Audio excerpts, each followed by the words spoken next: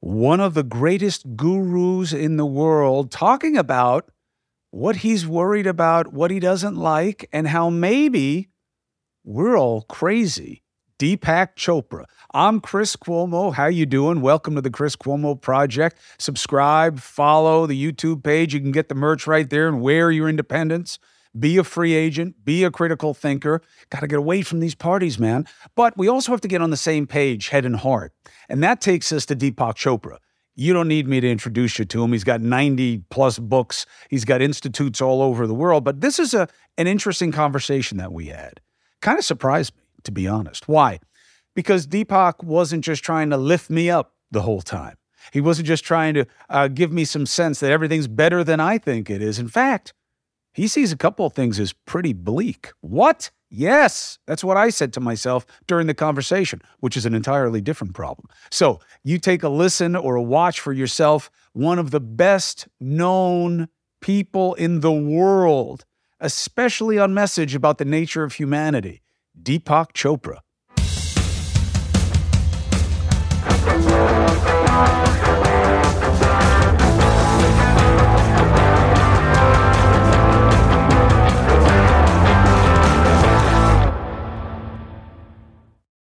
Bedding matters, and I love Cozy Earth's products. Why? Because they have figured out how to use technology to affect temperature. Keeps you warm, keeps you cool. And I dig that they use viscose from bamboo. Why? Because it's not about destroying things to make textiles the same way. Bamboo is crazy easy to maintain and sustain and isn't a fundamental part of our greenery. And I dig the bedtime clothes and the leisure outfits that they have also. It looks good. They're simple designs. The stuff holds up really well. The bedding regulates your body temperature. It helps you sleep better. It's helped me. And I am not a great sleeper. And things have gotten better since I started using these sheets. If you visit CozyEarth.com/Chris and use the code Chris, you get a 30% discount. I don't get that. Cozy Earth's bedding isn't just about staying cool. It's about indulging, okay? The comfort is there. The value proposition is there. Remember, go to CozyEarth.com/Chris. You'll get 30% off if you use the code Chris, all right? Now, hook your boy up.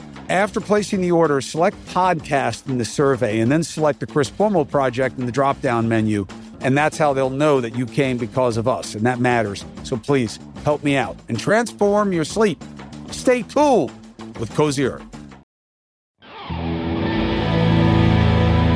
Deepak, thank you so much for making time to talk to me. I appreciate you. Thank you, Chris. I'm a fan of yours too. You have been very good to me for a very long time. And I remember, just to get this out of the way, because I love telling people this story when you're not around, so I might as well tell it when you are around. We're at ABC News. You're coming on. You're starting to get wide acceptance, and that's why the anchors were so interested in having you there. You and I are together in the back room. You have on this like beautiful purple strawberry jacket and glasses that match. And I'm sitting next to you. I'm listening to you talk to somebody in the green room. And you say to me, "Do you like my glasses?" And I say, "Yes, I do like your glasses." And do you? And I say, "I like the whole matchy and the glitter in the glasses." I said, and it kind of plays against type because you're such a serious guy, and you're talking about such serious things, and you just laughed and said to me, "Presentation is also important." And I said, yes, it is, and it always has stuck with me that somebody who is about the surface as little as you are in terms of what you talk about and what you ask others to consider, that for you to say that, I always found very funny. So thank you for being a resource and a guide for so long, and it's great to have you on the project. Thank you, Chris. So let me ask you this. With all the success, as most would measure it, and I hope the impact that you feel from people that you've helped through the center and with your work all over the world, what keeps you wanting to do more? Well, it's a kind of a convoluted answer, but I'll answer it anyway. I grew up in a very traditional spiritual family in India. And then I was subject to Western influences, medical school training, everything that happened in my life. Because after the age of 23, I was American.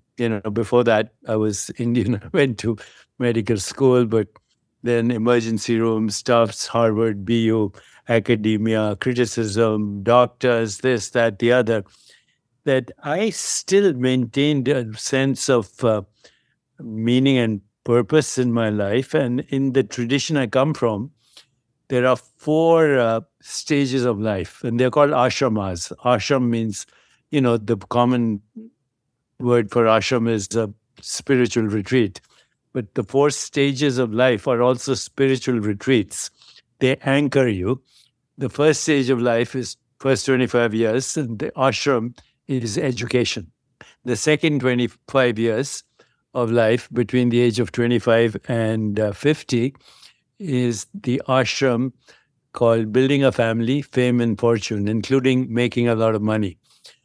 The third ashram, which is from the age of 50 to 75, is you start giving back what you've got from the world. And so philanthropy, charity, nonprofit activities. And I've been there too, been there, done that. So last year, I entered the fourth ashram, which theoretically is from 75 to 100. Now, if you live the ideal life, which I think more or less I have, then you should die at the age of 100 by choice. And you should die having made the statement, been there, done that. I finally woke up. It's called the fourth stage. The fourth ashram is called self-realization. So I actually now spend a lot of my time thinking of my life as a dream. I look at my childhood. I recall it. I even recall moments of my childhood sitting on my mother's lap. I can smell her skin. I can hear her singing songs to me. So I said, what happened to that? Well, it's a dream. Then I look at my teenage years. What happened? It's a dream. Look at last year, COVID-19, which started with all this. Another dream. But how about last night? How about this morning? How about 5 minutes ago? How about the time, by the time you hear my words, they don't exist. The whole thing is a dream. It's a lucid dream in a vivid now, and we're all asleep. So what keeps me going now is actually looking forward to the final chapters and looking forward to the transition that we call death. I'm experimenting in my consciousness at this moment, the mystery of death. I had contracts for 3 more books. Last book was 93rd book.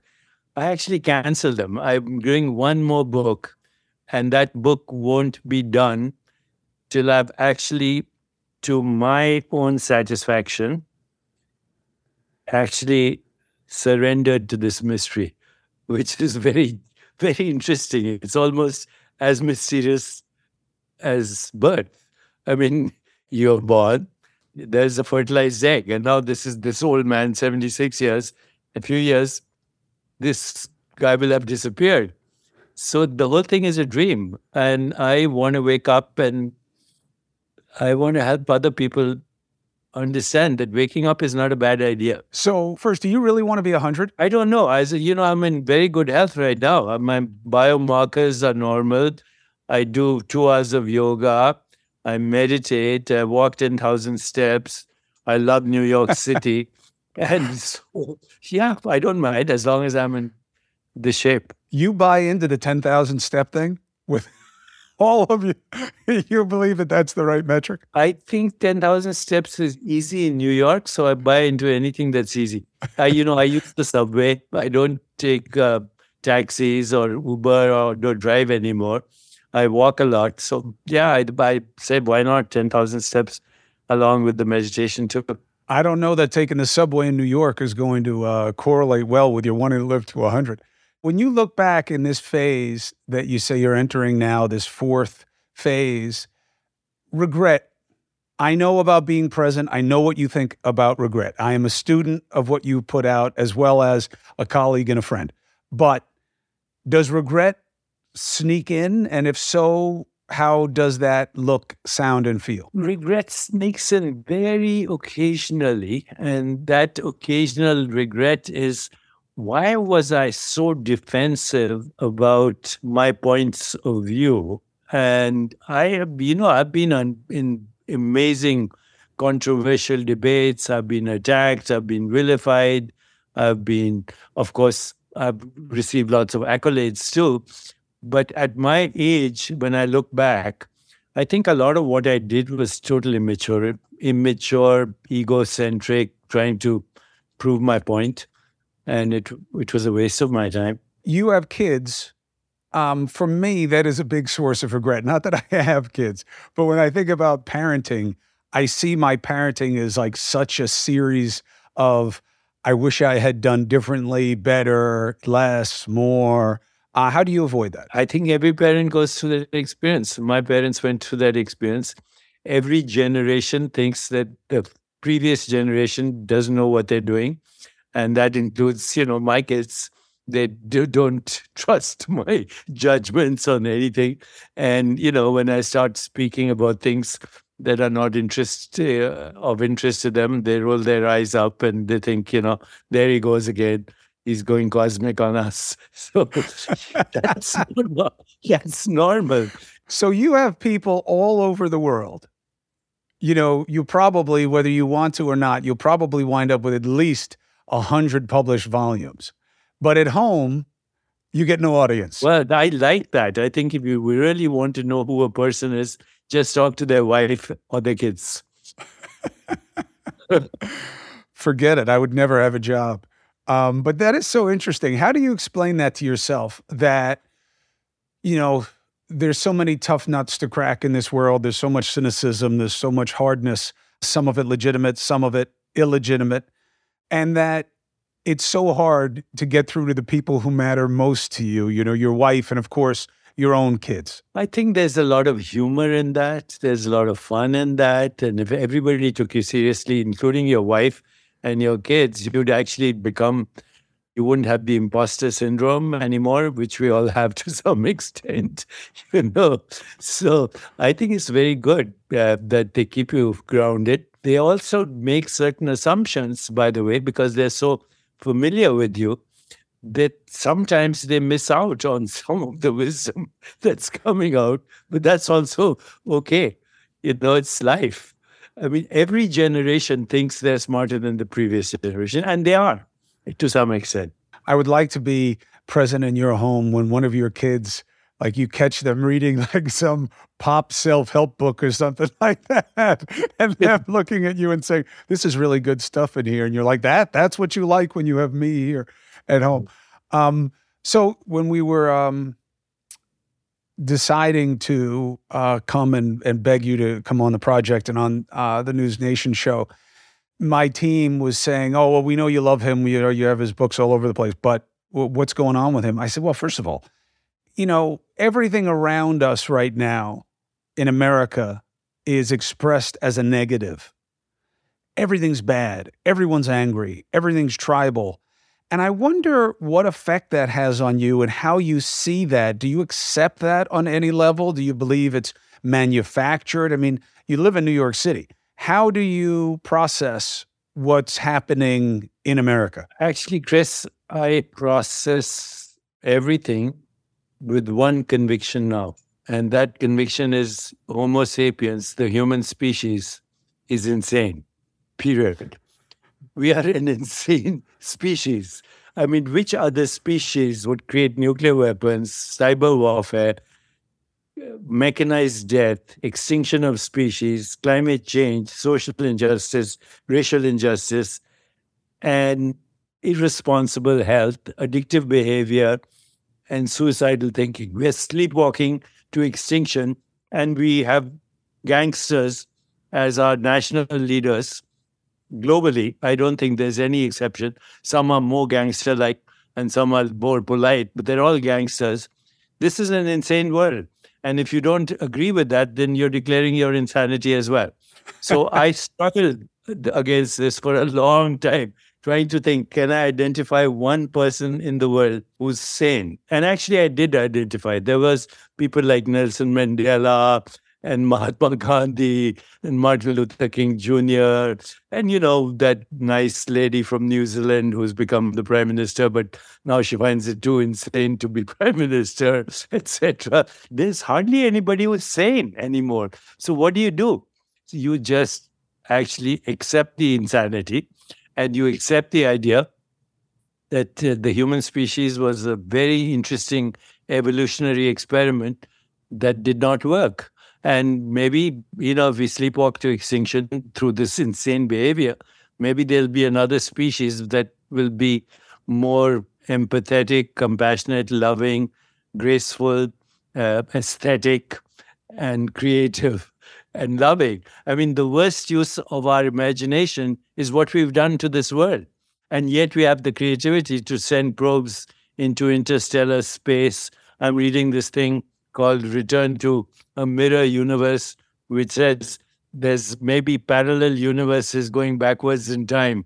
I think I would choose one of those right now. That's a fairly dour assessment from a man who's known for lifting us all up. Oh, but if you think the whole thing is a joke, then the only sane response to existence is to laugh. But it's so hard for people to laugh, especially in America right now. First of all, you got to be careful what you laugh at. Yeah. Cancel culture is so robust, even though I really still believe, even though, people might argue that my brother was a victim of it or a perpetrator of it or whatever, that it is well intended, that people want things to be more fair, more equal, that there is an appetite for sweetness as strength versus, and compassion versus just harshness. But maybe I'm just wrong, or that's what I would like to be true, but it's not even true in me or in anything that I see around me. It just seems that sweetness is weakness these days. And if you're not against something, and harshly so, you will lose. Yeah, on the other hand, what people call morality is just cunning hypocrisy. I think morality is just jealousy with a halo. All these people who have all these causes that they come out with, in their own closet, there are skeletons. And to be human is to have light and shadow. What's the big deal? I mean, if reality is infinite, then there is a place for infinite variables in that humanity. The sacred and the profane, the divine and the diabolical are all aspects of infinite manifestations of something very mysterious. We don't know what it is. We take the universe for granted. We take ourselves for granted. I'm actually perpetually surprised that we exist. And not only perpetually surprised that we exist, that we have awareness of existence. And furthermore, we take it for granted. The whole thing is so bizarre that in the end, you have to surrender to mystery. That's the only thing. You have to surrender to mystery. You have to be less judgmental. You have to be loving and empathetic and forgiving and not morally righteous, because that's the domain of cunning hypocrites, as far as I'm concerned. You do your best and you will realize that if you cast stones, you probably live in a glass house yourself. When you look, because you say that you don't shelter yourself from things, you process it as the rest of us do, just the social media magnification of malice, not to be alliterative about it, but just how our bad tendencies seem to be exponentially on display there. Does it ever make you think, what am I trying to do here? How am I going to try to, I can't help. Look what is winning. Look what people want. Look how they want to be. My work is done here. Chris, I have only 3 criteria when I do something. Am I having fun? If I'm not having fun, if I don't have joy, then I've missed my life. If joy is not the measure of well-being or success, then your life is wasted. So first question, am I having fun? Second question, am I hanging out with people who are fun to be with? Otherwise, I'm not going to have fun myself. And the third question is, even to some extent, am I alleviating suffering? Even minor suffering, doesn't matter. If I can say yes to all three, then life is good. If I'm doing something that's not fun or hanging out with people who are unpleasant or not in some shape and form alleviating somebody's suffering, I'm wasting my time. How often are you wasting your time? And don't say right now. Right now, I don't believe in time. I've come to this stage where I realize that we are just a little hiccup in this timeless eternity, which actually has no beginning and no ending. These are human constructs. We've been bamboozled by human constructs like we have a physical body, there's a physical world, that our culture is the right culture, our version of God is the right version of God. We're constantly trying to prove that we're right. And you mentioned social media. We've sacrificed ourselves for our selfies. We don't even know who we are. So the selfie gets all the importance, all the likes, all the dislikes, and then we get hurt because we don't know who the self is. We're only confusing ourselves with our selfies. What do you make of one of the interesting, or to me, just mind-boggling disputes and divisions in American society now, which is about identity, where you'll see on social media and all media, people on the right talking to people on the left and saying, what is a woman? And can't only women have children? Don't you need a uterus? And people on the left are saying that's an offensive question. And a trans woman can have, trans man can have babies because, that's part of their identity. What do you make of the dispute and how it is being motivated in our society? Well, one thing, Chris, is very clear. No matter what you say, you'll be attacked for it. Doesn't matter what you say. Okay? Because we are in a climate right now where you have to be politically correct about everything. Whatever it is, you have to follow the cultural norms of what you can say, what you can't say, what opinion you can have, what you can't have. Things I used to hear jokes 40 years ago, which today would send you to jail. Okay. So you have to be culturally appropriate, number one, if you want to live in this society. Number two, society is very judgmental. And even the people who are attacking to you are actually attacking to you because they want to be right. It's about their ego. It's not about what reality really is, because we don't know what it really is. And things evolve. I wrote a book on Jesus, but I also wrote a book on Muhammad. And when I wrote a book on Muhammad, I was very careful because I know what happens when you write books on somebody by the name of Muhammad. We've just need that. So I was very careful when I wrote his biography. I went to the history. I went to the massacre of the Jews, which he overlooked. I went through the historical part where he marries a girl who's 6 or 8 years old. And how do you justify that, right? But when you start to look at the cultural norms of a certain period, doesn't matter. Go back to Greece.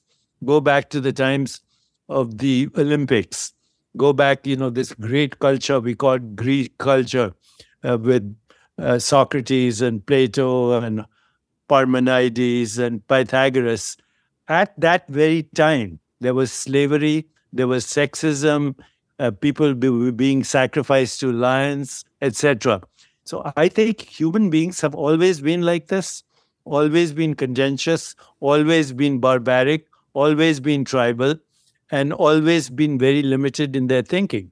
We romanticize the past by looking at a few luminaries. So, Greek civilization, we look at the luminaries. We look at Indian spirituality, we look at the luminaries while they're having, all kinds of racist issues in India right now. So it is very difficult to judge a culture and the context and the time and the period in which it arises. Frankly speaking, I think culture right now is at the peak of its insanity, period. It's at the peak. And we have modern capacities and our minds are medieval. Tribal minds, medieval minds, worse than Genghis Khan, on par with Hitler, but we have modern capacities. So it's not a good combination. It's a terrible combination. Why do you think that we have that level of almost, demonic perspective in terms of the ambition of a Hitler or of a Genghis Khan? Well, look at what's happening. I mean, people overlook, India is overlooking what's happening in Ukraine because they want to buy the oil.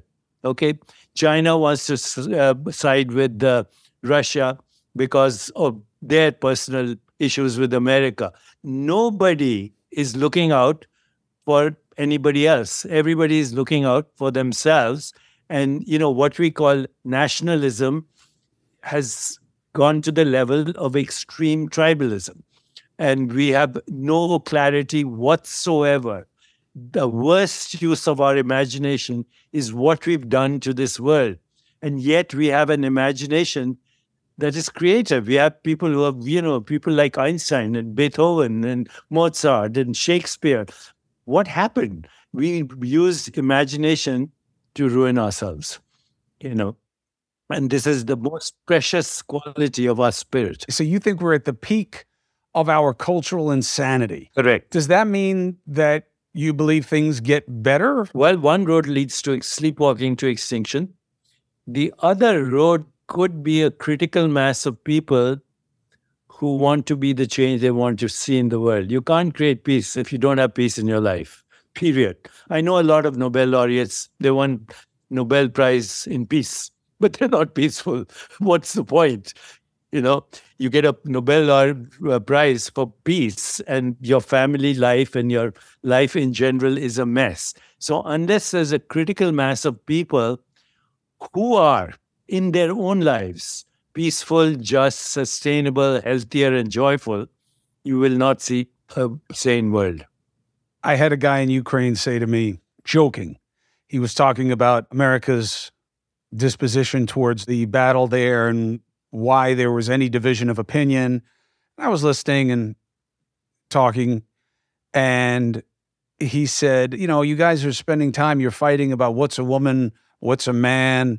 He said, as long as they can hold a weapon and point it at the people who are trying to take my country right now, that's the only question you should be asking. It was funny on one level, but I get why that's all he would care about, because when you have an existential threat, you don't have to make up problems for yourself. Yeah. And in America, we have a great way of distracting ourselves from real problems that need action by just fighting over what the problem is and defining new ones. And I see that in identity, and I've seen this manifested in many different things, whether it's, gay marriage or lots of equal protection issues and social justice issues where people are against things that don't affect them. And I guess that's where the identity thing falls into it for me. I mean, we all know that, every human being, almost every human being that comes out of a woman is going to be male or female, that there are differences when it comes to what sex you are. But beyond that, why does it bother people, you think, so much what somebody decides to see themselves as? I don't know, because historically, throughout history, there have been transgenders, there have been people who have changed sex. In India, there's a whole class of people who are hermaphrodites, and then legally a part of our society. In fact, when you have big weddings and religious ceremonies, you invite everyone, the hermaphrodites, the transgenders. It's the celebration of diversity. And so, it depends on the cultural mindset and what you grew up with. That's ultimately what happens, whether it's your religious beliefs or scientific models or cultural models. We're all victims of the hypnosis of cultural conditioning. And we forget that actually these are human constructs that go back to medieval times, and we're not even questioning them. Now, the new front on the war is, no. I don't have a problem with anything that you just said, Deepak. I don't like that kids are being destroyed by these new definitions, and that they're becoming more depressed and more suicidal because they're being coaxed into this false notion of not being what they are. Yeah, but what to do? The only way this would change is we had a new leadership, and maybe our kids are right. Maybe, all the kids who are questioning everything we're doing today, maybe they are the future leaders of our world, because they're questioning everything that we're doing right now, which is basically, if you think about what we're doing right now, it is total narcissism. Everybody in the world is a narcissist. How so? What can I say? Some are more narcissistic than others. That's it. Because everybody is looking at things through the lens or the prism of their own advantage and their own identity, whatever that identity is. And identity is a very confusing thing. Which identity? I said, who's Deepak Chopra?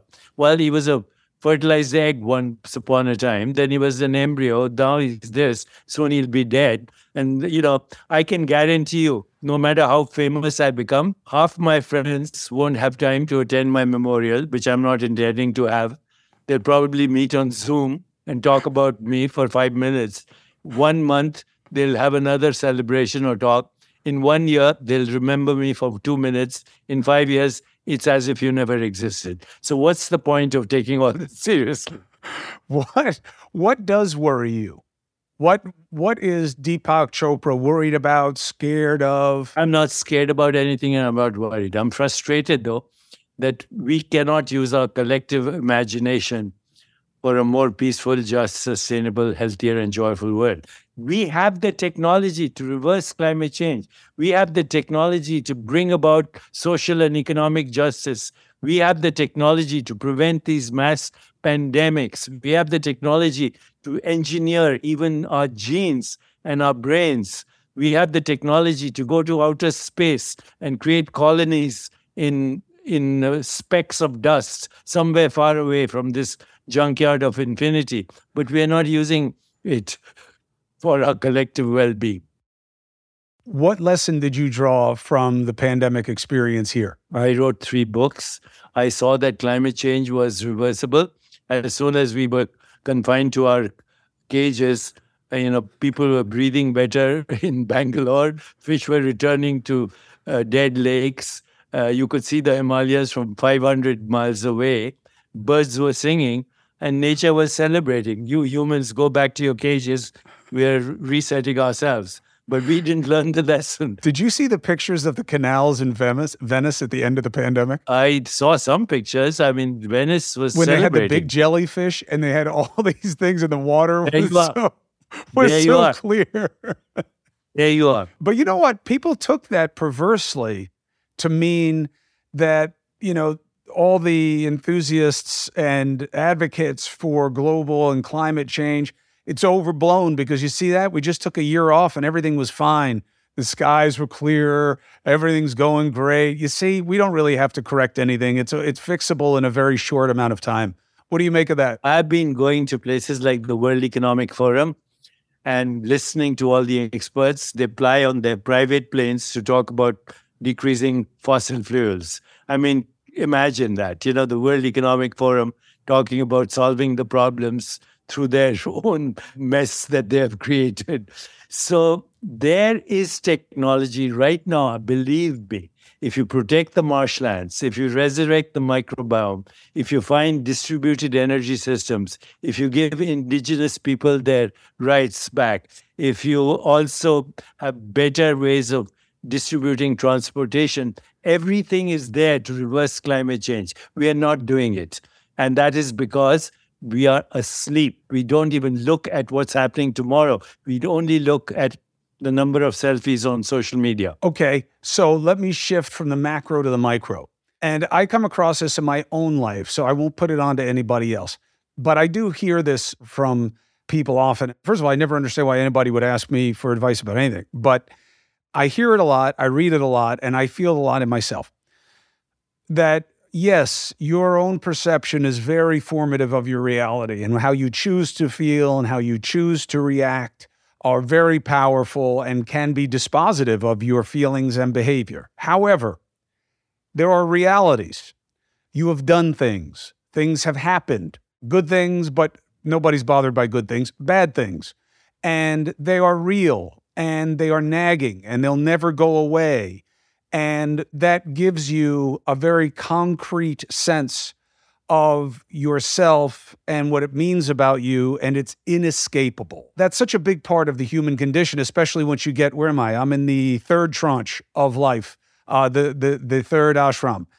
What do you say to people about how you deal with these things that are very real about yourself and your past and what it means about you? I can say whatever I want to say, but nobody will listen anyway, and it does not matter in the end. Now, just to put things in perspective, current science tells us there are 2 trillion galaxies. There are 700 sextillion stars. I don't know how to write that, but that's what current science is saying. There are uncountable trillions of planets, possibly 60 billion habitable planets in just the Milky Way galaxy, based on, what we call the Goldilocks zone. Temperature, biosphere, gravity, etc. But 60 billion probable, almost certain habitable galaxies just in the Milky Way galaxy. So planet Earth is not even a speck of dust in the junkyard of infinity, which we created anyway. And the other day I went to the beach and I picked up one speck of grain of sand. It wouldn't stay on my hand, a little breeze, and it drifted away. That's planet Earth. If it disappears, the universe won't notice, just as the beach didn't notice this speck of dust drifting off into the atmosphere. On this planet is one species called Homo sapiens that's been around only for 200,000 years that thinks it can solve the mystery of existence. Now, of course, if you're a Republican, you could just go play golf and you've solved the mystery of existence. That's mystery school for you. But for me, right now, the fact that we are not totally flabbergasted or bewildered by existence is our fundamental problem. If we were bewildered, flabbergasted, humbled, the only response would be love and joy and take it easy. Because, I was at a gravesite a while back where the sign said, "Where I am, you will be soon. Where you were, I was there recently." Okay, so just remind yourself of your mortality, be humble, and create love and peace and joy and equanimity, because soon nobody will even remember that Chris Como or Deepak Chopra or even Genghis Khan or Hitler or Alexander the Great existed. And if they did, they become mythical beings and no relationship to reality. It's all a myth. Is that what you say when someone makes the mistake of asking you for advice when they have a problem? I don't have issues. I don't have issues with humans because I think we're insane. So accept it and, have a laugh for once in a while. When's the last time you saw a national leader cracking a joke or laughing? It doesn't matter. Biden, Putin, or the Chinese guy or the Indian guy. They have no sense of humor. All they need to do is take their adversary, go have some Chinese food, and talk about their first kiss and make friends with each other. And the world will be better. They make jokes. They just make them at the expense of other people, usually their adversaries. But I agree with what you're saying existentially on a macro level, in terms of like a metaphysical level. That's the only level that matters. But it's hard for people. I think one of the things that draws people like me to your work is that I want to find a way to better deal with the realities of my own life, and not just on the level of, well, none of it matters anyway. It gets you too close to nihilism until you have to build in the constructs of what to do with your time. That's why, Chris, things like meditation and yoga, things that take you beyond systems of thought, are the only things that can give you joy. No system of thought invented by human beings can access reality. Reality is not a system of thought. And so you have to go beyond that. That's where yoga comes in. I feel the joy in my body, and I feel that if I can feel that presence of being, of love, of empathy, then I don't have to do anything. In the yogic traditions, they say, when one is established in peace consciousness or love, then all beings around you feel that love, and peace, not by what you say, what you do, but just by your presence. And that should be our goal. How do you fix then? Let's say you were mean to me once, or you did something that caused a bad outcome once. What are you supposed to just forget it? No, I apologize. I accept the fact that I was doing the best from the state of consciousness I was in, and I can even forgive a guy like Putin for doing the best he can. He's probably bringing out his impotence, his rage.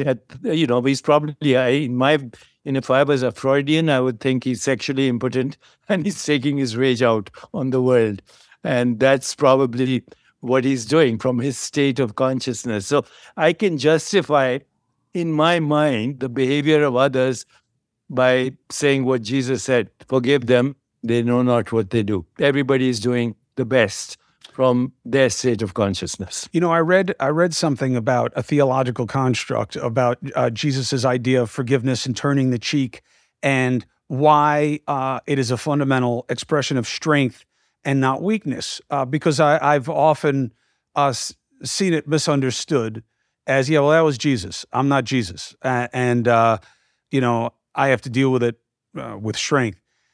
And I read about forgiveness and how the reason that, and then, this was one of those eureka moments where once I read this, I was like, oh my, yes, I've heard that so many times, where something is terrible has been done to somebody, and they will say, I forgive the person who did it. And you're like, what? How could you? I just had a guy who was wrongfully imprisoned for 28 years, and he says he forgives the guy who falsely identified him in a lineup.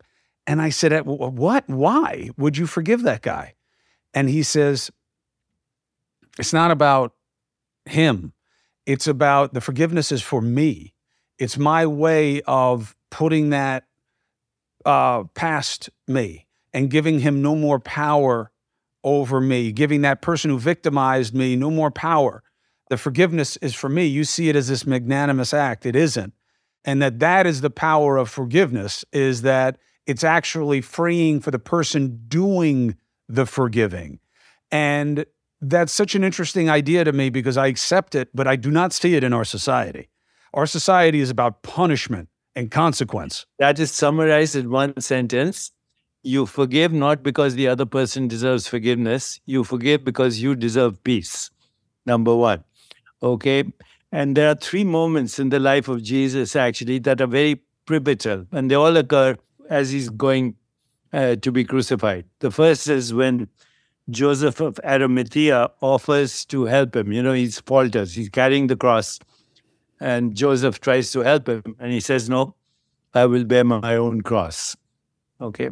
Which is a very important statement. You and I have to bear our own cross. Second, he has the dark night of the soul. He looks up and he says, why did you betray me? He says to whatever his concept of God is. And the third is his moment of redemption when he says, forgive them, they know not what they do. In those 3 statements is the journey of our life. We must bear our own cross, number one. We will all go through the torments of our identity, the dark night of our soul, the heebie-jeebies of facing what we call death, infirmity, old age, Alzheimer's. And then ultimately we will all realize that there's a deeper reality where love is the only truth. There's no such thing as an independent identity. We exist in a matrix of relationships, and that's all that matters. As long as you can cultivate relationship in the direction of empathy, which means feeling what other people feel, compassion, the desire to alleviate suffering, joy, sharing your love, and making a difference in people's actions, you will have a relatively sane life. I will say it won't be sane altogether because there's no such thing. But if you focus on those few things, empathy, compassion, love, joy, and helping each other, you will have a more peaceful life, for sure. How come no society has ever functioned that way? Well, society, because society is bamboozled by the hypnosis of social and cultural conditioning. But, when Mahatma Gandhi was shot, there were 3 bullets. Each time the bullet fired, he said, God bless, to the assassin. God bless you. because that is how he lived his life. Okay. And that was his expression of forgiveness, even at the moment of being shot. You know, Nelson Mandela, after he got his redemption, he said, having grievances is like drinking poison and hoping it'll kill your enemy. So there are luminaries like that in the world, and we have much to learn from them. You know, I don't realize, but every time I watch Martin Luther King Jr.'s speech, he was 38. Yeah. You know, he was a kid in my view, and you know, he was such a visionary, and it takes such a little short time for a guest to forget these amazing people. How do you keep from being sad? It's part of life. Why do we want to? Why do you not want to experience life? Life is, you wouldn't know what happiness is if you didn't have sadness. All experiences, by contrast. You can't have an up without a down. You can't have pleasure without pain. And ultimately, you can't have freedom without knowing all these things that actually hamper your freedom. If you could change anything in your life, what would you change? Take it easy. Life is short. And it's so short, it goes by like a dream. You know, Wittgenstein said, our life is a dream, we are asleep, but once in a while we wake up enough to know that we are dreaming. The Buddha said, this lifetime of ours is transient as autumn clouds. To watch the birth and death of beings is like looking at the movements of a dance. A lifetime is like a flash of lightning in the sky, rushing by like a torrent down a steep mountain. So whenever I'm serious, I see that flash of light. I said, there goes Deepak Chopra. Who do you see in American society that you think could be part of a better future? I don't see any current leaders. You know, I work with a bunch of former gangsters in New York City. We call them the urban yogis. And they are making a big difference in Queens right now by teaching people hip-hop music and how to dance and how to create poetry and how to breathe and how to move. I think, you know, probably hip-hop is the only answer we have. Hold on a second. Deepak Chopra says the best chance that American society has to get to the right place is hip-hop. Is street poetry. Poetry is the language of the soul.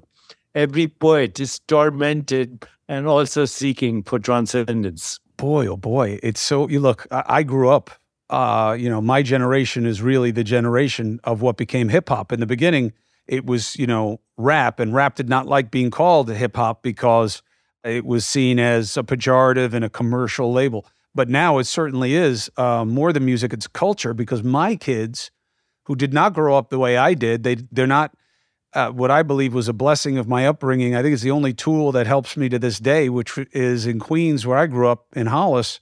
There were so many different kinds of people forced into the same areas, the same church, the same schools, that we didn't see the definitions. I mean, they were there, you know, and you had your ethnic problems, especially, you know, me, I was in an Italian American community, and there's a lot of, you know, prejudice and fear and xenophobia within that group. But Run DMC and the Sugar Hill Gang and Public Enemy and Chuck D, Tribe Called Quest, and, you know, there's just on and on. All these different progenitors of hip hop were so influential and important to me in my upbringing, even though that wasn't my experience, right? It wasn't the Black experience for me, obviously. But my kids today embrace it, the music, the ideas, you know, fashion, even more ephemeral things. Why do you believe that hip hop is so powerful? I think artists in general, artists are the conscience of a society, of a culture. When you have tyrant regimes in the world, when you have all these dictators, they're not afraid of scientists or technologists. They can hire them, but they're afraid of artists. They're afraid of poets. They're afraid of songwriters. They're afraid of dancers. They're afraid of musicians, because these are the conscience of our society. When a society attacks art, it has lost its soul. The hip-hop movement was the tortured soul of our society speaking out against injustice. And it was a very vital movement in the world of art, not only in America. It started in America, but there's hip hop now in Latin America. There's hip hop in India. There's hip hop in Afghanistan. I speak to the hip hop artists who are speaking with the rebels' voice in Afghanistan right now, in Pakistan right now, in Iran right now. I mean, those are the people. It's funny you say that. The regime is targeting the artists. I mean, they'll imprison anybody over there, but they are going very hard at rappers and they're threatening to sentence them to death. Those are the guys who will create revolutions, and they do. So if there's anything we can do as a society, we have to celebrate our artists, because they are both tortured, but they also have the longing and the yearning for joy. You say hip hop, but could the same thing be true for country music or country Western music? Yeah, I think music in all its forms. You know, Shakespeare said, "The man that hath no music in himself is fit for treasons, stratagems, and spoils. Let no such man be trusted." Deepak Chopra, I love talking to you. I love reading your work, and I appreciate your example. And the only thing I disagree with is I do not think that you will be forgotten in my time or in any period of time, because your work will live on, as will your influence. Thank you for your friendship and your guidance. Thank you for taking time with me. I appreciate it. Good fictional characters are never forgotten. You're not fictional. You're real. I've touched your glasses. I'll talk to you again soon, and thank you. Thank you.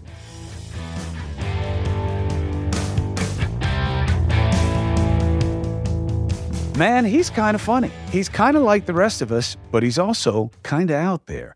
And it is always nice to hear from somebody who spends so much time researching, thinking, and practicing some of the deepest truths and metaphysical realities of the world as we understand it. Deepak Chopra, thank you so much for being with me today. Subscribe.